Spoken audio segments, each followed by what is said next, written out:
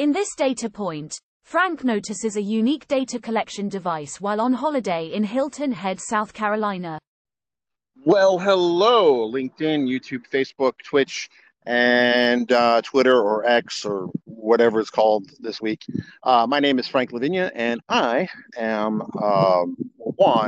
I'm on vacation in Hilton Head, South Carolina, and one of the things that happened was Hurricane Idalia ran through here, but fortunately, by the time it got to us, it was pretty weak.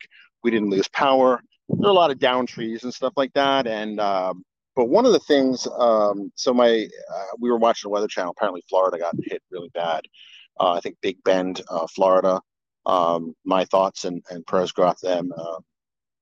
It looks like it was pretty badly hit. Could have been worse, I guess, but still a Category 3 hurricane is nothing to play games with. But the thing I wanted to talk about here, yes, maybe it was a Category 4. You're right. My production assistant here, who has been helping me test out the system. And I'll explain what I'm testing out in a minute.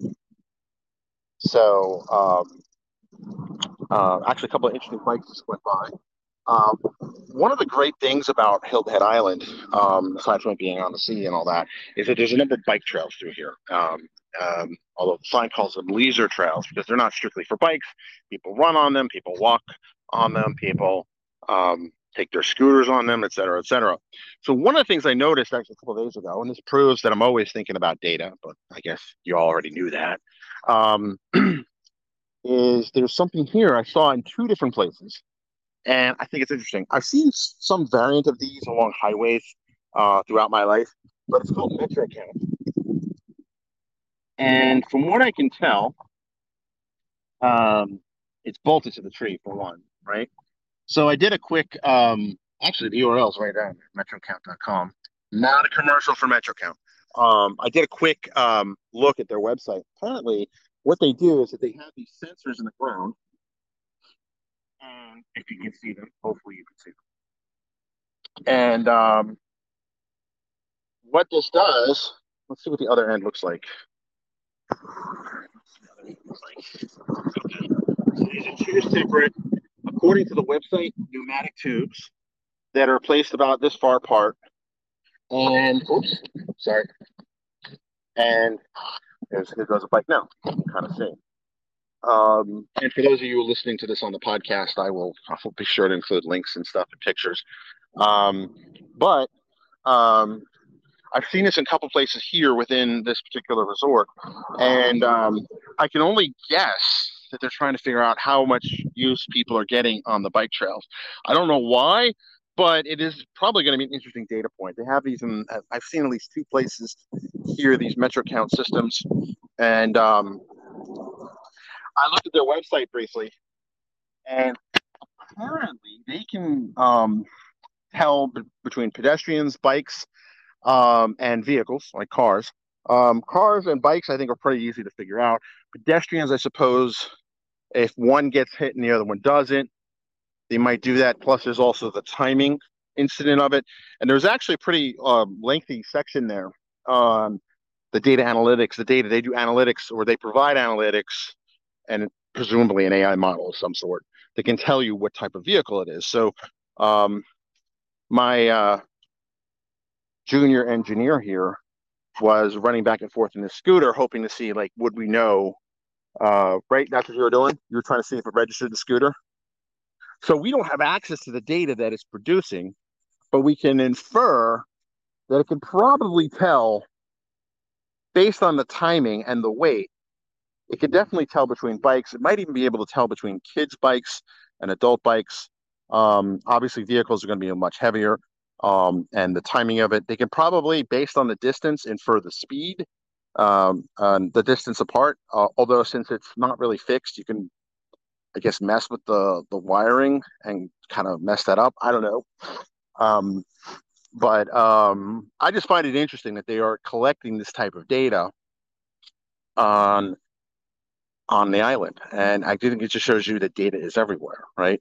So just a fascinating look, kind of at the box. One last look at the box.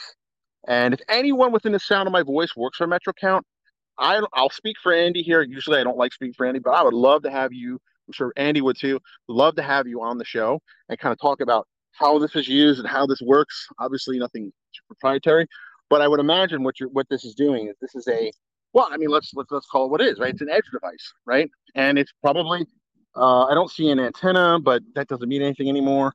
Um, and I left my radio wave detection thing at home, um, which I wanted to bring it, but the missus wasn't really into that. Um, these are the conversations that engineer families have. Um, but I think it's interesting. I'd love to know kind of like, so I'm assuming that these are some kind of robotic tubes based on what the website described. And there's some kind of sensor in there in here that will register probably both the timestamp and the amount of pressure and weight potentially. And I lost, there he is. Probably that's how they do it. He's jumping over it. So if you don't touch any of those, it doesn't register you. So I guess a hoverboard, a proper hoverboard, like from Back to the Future, would not register. Although if the anti-gravity pad would do that. So these are the types of, we're going into nerd territory here. You're gonna put a leaf on it? You think a leaf will register? Probably not. I don't know. We'll find out. Someone's gonna be looking at this data and be like, what the heck? Like there's a leaf on this?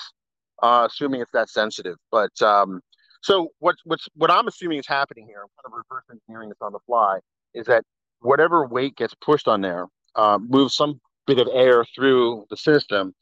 That device there will register it, presumably the timestamp too. There's at least two, I would imagine, right? One for each one. And I suppose one measures speed and the other one measures weight, and you have timing, you can kind of figure out, you can assume the weight, you can infer the weight and get the weight, but you can infer the speed based on how that's going. So I don't know. I just think it's interesting. It's kind of sad that I'm on vacation and I'm still thinking about data, but I didn't choose the data life. Data life chose me. So from sunny Hilton Head Island. No, it's good on the vacation. It's just kind of funny that I'm thinking about like data and stuff like that. But as I said, I didn't choose the data life. The data life chose me. And the little one wants to go back to the beach. I can't say I blame him. So from sunny, we're going to go back to the beach. I promise. This is like the Dunkin' Donuts episode all over again. All right, just 1 second. I'm going to close this out. So thanks for watching and thanks for listening because I'm going to make this a data-driven episode too. But I just think it's cool, and I just think it's interesting that I'm curious how the community is going to use this data. Are they trying to justify the maintenance, the upkeep on these things? And they're just trying to get raw data on how this is used, how many people do it. I do wonder, since e-scooters are technically not allowed, are they going to use this to kind of figure out, e-scooters? I'm not saying I know anyone in my family that has an e-scooter with us. I'm not saying that. I'm just saying, let's put it out there. I wonder if they're trying to detect hoverboards and things like that with this system. So with that, I'm going to end this and signing off from sunny Hilton Head, South Carolina. And you have a good day.